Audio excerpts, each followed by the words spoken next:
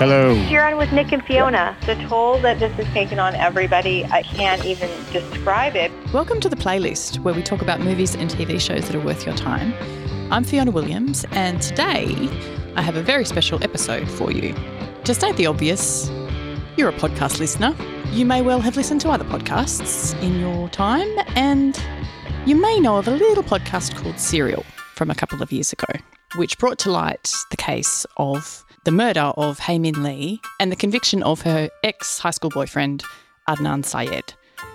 The events covered in Serial are now the focus of a new true crime documentary series, which is premiering on SBS Australia and SBS On Demand this Sunday, April 7 at 8:30. And I'm joined today by the director of the Case Against Adnan Syed, Amy Berg, who you would know from other true crime investigations such as West of Memphis, which looked at the miscarriage of justice against the West Memphis three teenagers who were tried and convicted in the 90s of the murder of 3 boys in Arkansas. Also, she was nominated for an Oscar for Deliver Us from Evil, which was an investigation of child abuse in the church, and An Open Secret, an investigation of child abuse in Hollywood. So you don't need to have listened to Serial to watch the Case Against Adnan Syed, but if you did, if you were one of the millions who did, it's really interesting seeing the people whose stories were so prominent within that series. And it looks at the impact of Serial upon them, but also follows a timeline since that podcast wrapped up a few years ago. So there's some new evidence, there's some DNA that was definitely overlooked in the earlier trial. So it's really fascinating, and you do see the toll that this 20-year case and all of the convictions and appeals have had on everyone in Baltimore who was drawn into this tragic event and its aftermath. 18-year-old Hae Min Lee disappeared on January 13th. Suspect is Adnan Syed. Adnan Syed's story has captivated millions since the launch of the podcast Serial.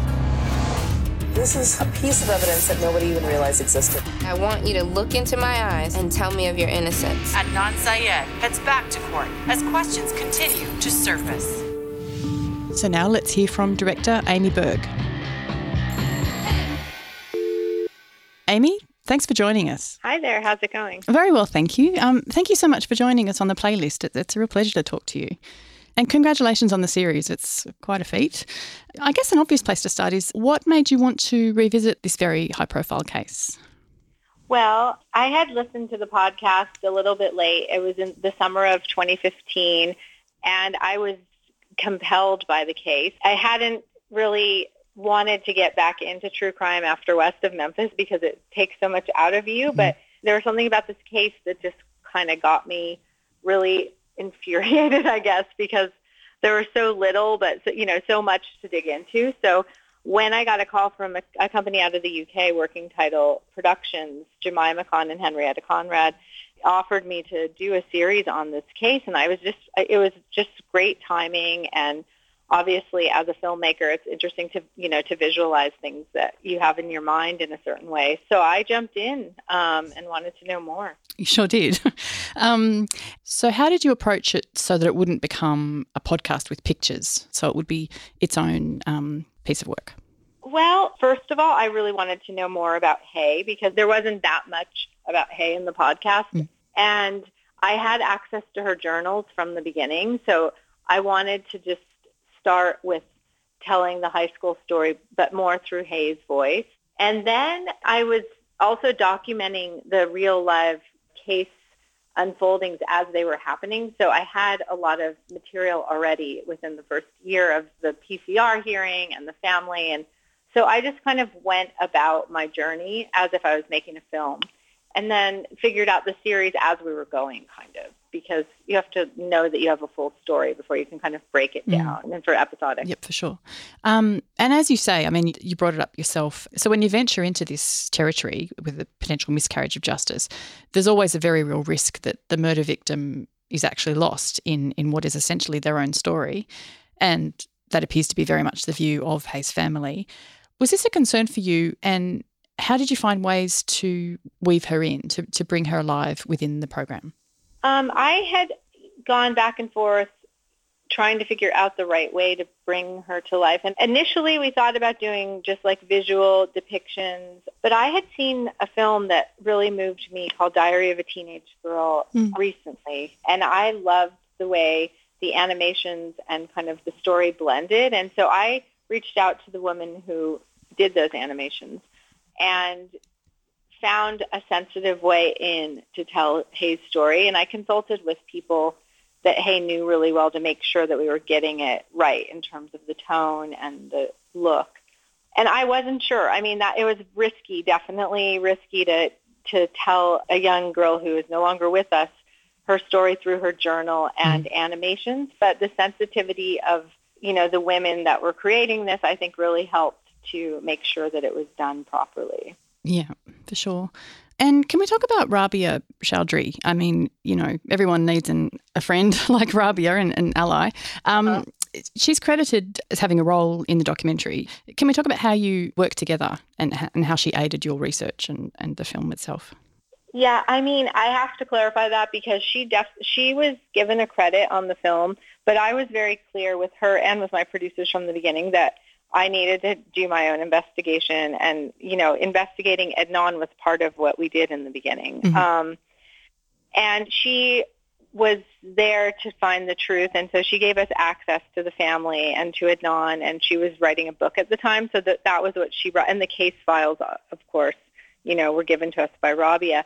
But in terms of actually crafting the story, she was at arm's length until the very end, to be honest, until the promotion side of it. So she trusted us, which was great. Sure. And I get that was sort of a follow-up with having a close involvement with her, leaves you open to criticism about impartiality and whatnot. Yeah, so I guess you would have been very conscious of approaching it independently to a side. Yeah, because, obviously it feels like a wrongful conviction just based on the evidence that was presented in the original trial, but you still have to do a thorough investigation. You don't know what the police may have covered up or what you might find out by knocking on some doors. So we wanted to be open to wherever it went. And so on that, when you're approaching people for interview, and certainly, the same people who were interviewed for Serial, you can sort of see some people are reluctant to revisit that. Thinking of Jen Pusateri, for instance. How did you convince them to? She actually she didn't participate in Serial, so she was just resistant in general to talk about the story. But, sure. Yeah. So when you're meeting that kind of resistance, how do you come at that?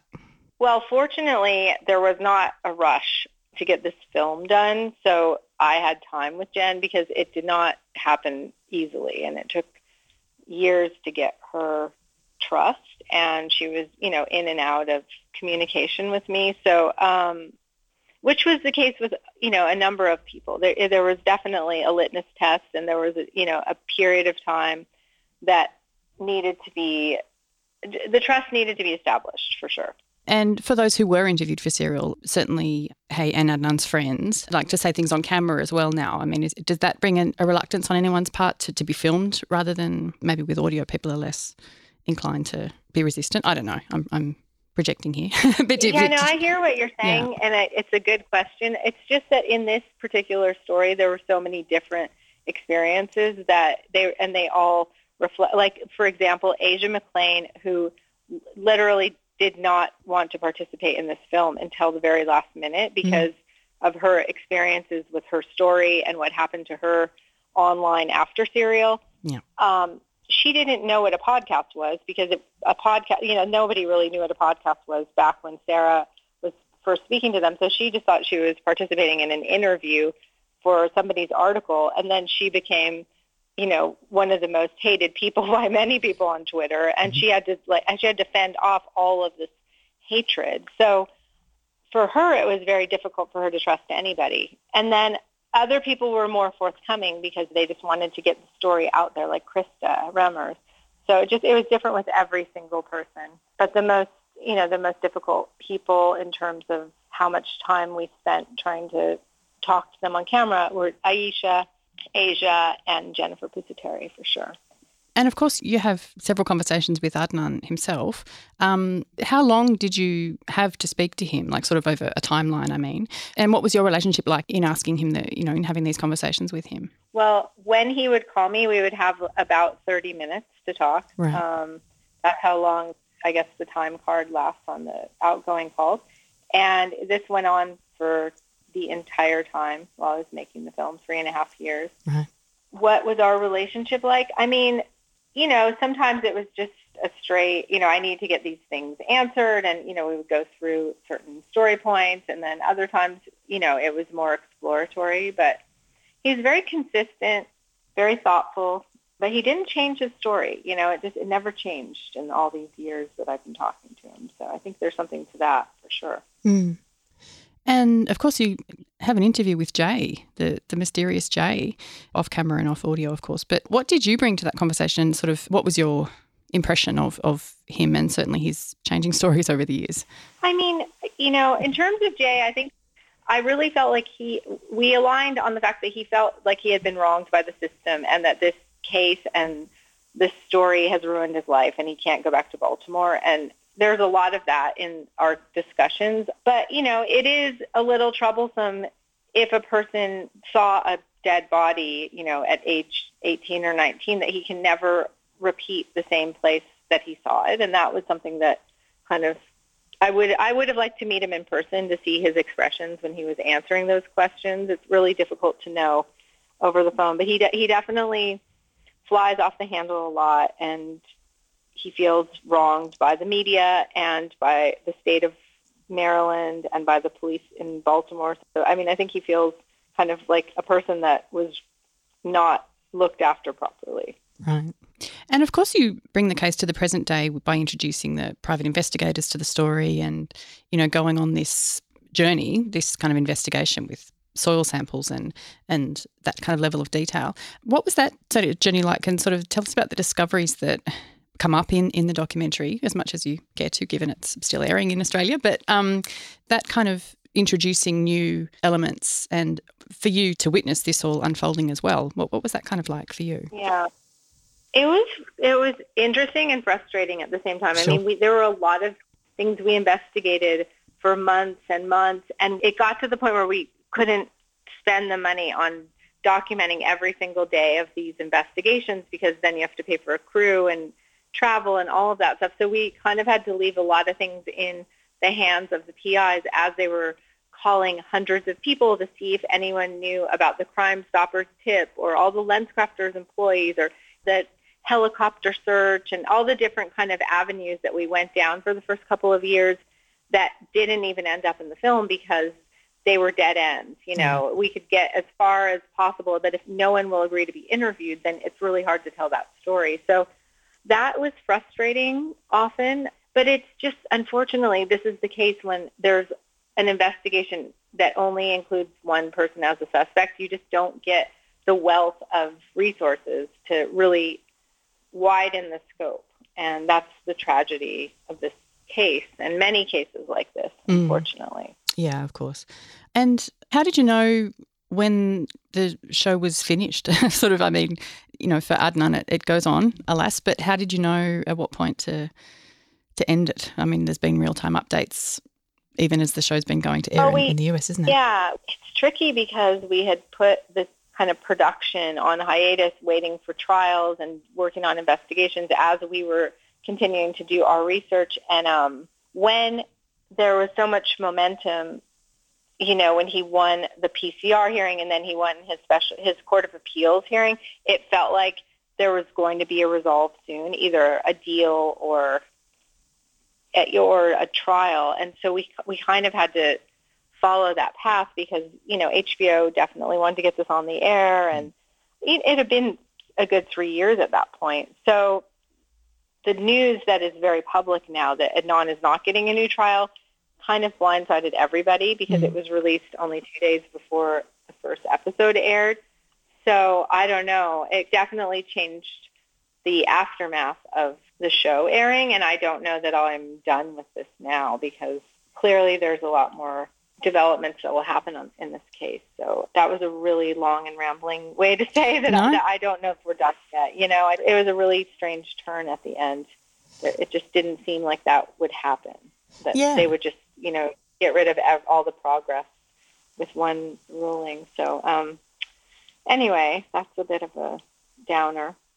Yeah, very much so. Yeah, on a lot of levels. Yeah, and the personal toll on everyone involved, including Hayes' family who are represented in the film, they're not there personally, but the personal toll on everyone involved in this very sorry business comes through very strongly, especially with Adnan's mum. How is she doing? And when you finished it, did you give it to the family to view, or did they watch it as it all went out? We offered the film to the family. She watched all the episodes. She wanted to watch them as they were coming out, which is fair enough. The toll that this has taken on everybody, I can't even describe it, because Adnan and his family are so used to setbacks. So for them, it seems less severe than what you might expect. But, for Rabia, obviously, it's just devastating because of all the work that she put into the case and assumed that things were going a different way. So it's really exhausting to be around this kind of energy for everyone, I think, when it just seems quite obvious that all that is required is a new trial to get, if there is evidence against Adnan, then bring it out and let's see it and let's, put this thing to bed. Yeah, for sure. And there is a very active and mobilised audience who feel incredibly invested in this and everyone's got an opinion. I'm curious, when you mentioned doing West of Memphis, another very high-profile case that you investigated again. Did you see similarities in the films you were making, but also in the situations? Like, did you learn from having made that to help navigate you in making this one? Did you see any parallels? Yeah, West of Memphis was a great experience on so many levels. Most obvious, the ending, and just being able to see that all the way through. But also, working with Peter Jackson and Fran Walsh was incredible in that they are probably the best investigators I've ever met. So I had a lot of great experience of just, the kind of obsessive investigation of every little detail. Similarities in the cases that they were both heavily influenced by racism. One was satanic and one was Islamophobia. And those are things that really do slant the perspective of the people investigating. So that, I think, played a strong part in both of these cases. And I think that's one of the things that really drew me to the Adnan case, was I did get a strong sense that there was kind of a racial aspect to this, being that you had a Korean victim, a Pakistani perpetrator, and then his friend was an African-American drug dealer on the street. It seemed like there was something kind of awry once we started to dig into the racial context of Baltimore at the time. Yeah, and some of that footage of language being used in the case is jaw-dropping. Right? Yeah. Yeah. And everyone has an opinion. Where do you land on it? Yeah, what's your take on the case? As any other case, I think that having physical evidence to prove statements is crucial. So I haven't seen anything that scientifically links Adnan to this case, and it's very risky to weight everything on a person's statements, especially a person that's changed their statements so many times. So it's difficult to even cast a judgment. I would like to see a fair trial, just like everybody else, because not only do I think that it would probably exonerate Adnan, but it would also potentially lead to the real killer. So, that is the goal, I think, for any kind of case like this. Mm. And for you in your career, sort of, where does this inclination to tell crime stories, I know that's not all you do, but, you're doing some quite significant ones, and to investigate apparent miscarriages of justice, but where does that come from? What sort of drives you to want to, delve into these harrowing worlds? I think it's part of who I am. I remember devouring the Nancy Drew series when I was a kid, and I've liked mysteries ever since. So I don't know, I think there's something in me that just draws me to this kind of stuff. But I also just love exploring human issues and the gray area, and I think that this case has so many interesting layers to it that I wanted to explore that through film. And as you say, you're probably not done with this one just yet, unfortunately. Last question. We like to ask our guests just to get a sense of what they've been watching lately, loving or hating, sort of what's been on your radar of late that you've viewed. Okay, you're asking a person who literally just got out of the edit bay like a couple of days ago, just finished this film. So I am really, really excited about the next season of Killing Eve. I just heard that's coming. So I love that show. It's so twisted. And what else have I been watching? That's a great question. Are there any good Aussie series that I should watch? I mean, I love Australian people and culture. I'll throw it back to you. Yeah, right. Well, I'm just asking the questions, not answering them. I mean, too many to mention. That's my dodge. A new one, yeah. Safe Harbour. It's about some people on a boat trip that they come across a boatload of asylum seekers and tow them back to shore, but overnight the rope gets cut and it's sort of who cut the rope kind of a... Oh, wow. Yeah. No, that sounds interesting. I'll look it up. Well, look, thank you so much. It's such a thrill to talk to you. And honestly, thank you. It's a really riveting series and, for the best and worst reasons. Yeah, congratulations. And if you do revisit the case, I really look forward to it. One of my best friends lives in Sydney. So if it makes the cut, then just say hi to Alison Riddell. I don't know if that'll make the cut. We'll make sure it does. This one goes out to the puss. That's her nickname, Allison the puss. All right. Don't laugh. It's funny. It has to do with cats. It just has to do with cats. Okay. Thank you for clarifying. That became our nickname for each other 10 or 15 years ago, and it's still good. So. Brilliant. All right. The best ones do. Okay, thanks, guys. All right, talk to you later. Bye-bye. Okay, bye-bye. All right, look at me getting brownie points for recommending our shows to international audiences there, Safe Harbour. So Amy Berg's series, The Case Against Adnan Syed, premieres on SBS Australia on Sunday, April 7 at 8:30pm and is available to stream afterwards at SBS On Demand. And it's a 4-part series, so each new episode will drop every Sunday night. So that's it for our show. If you haven't already done so, you can subscribe wherever you get your podcasts from. And while you're there, give us a rating or a review. It helps people find the show. If you want to get in touch, you can do so on Twitter or Facebook at SBS Movies. You can find me on Twitter at Anything But Fifi. And my regular co-host, Nick Bassine, you can find him too at Nick Bassine. He'll be back next week to tell you so himself. The playlist is produced by Jeremy Wilmot. Until next time, thanks for listening.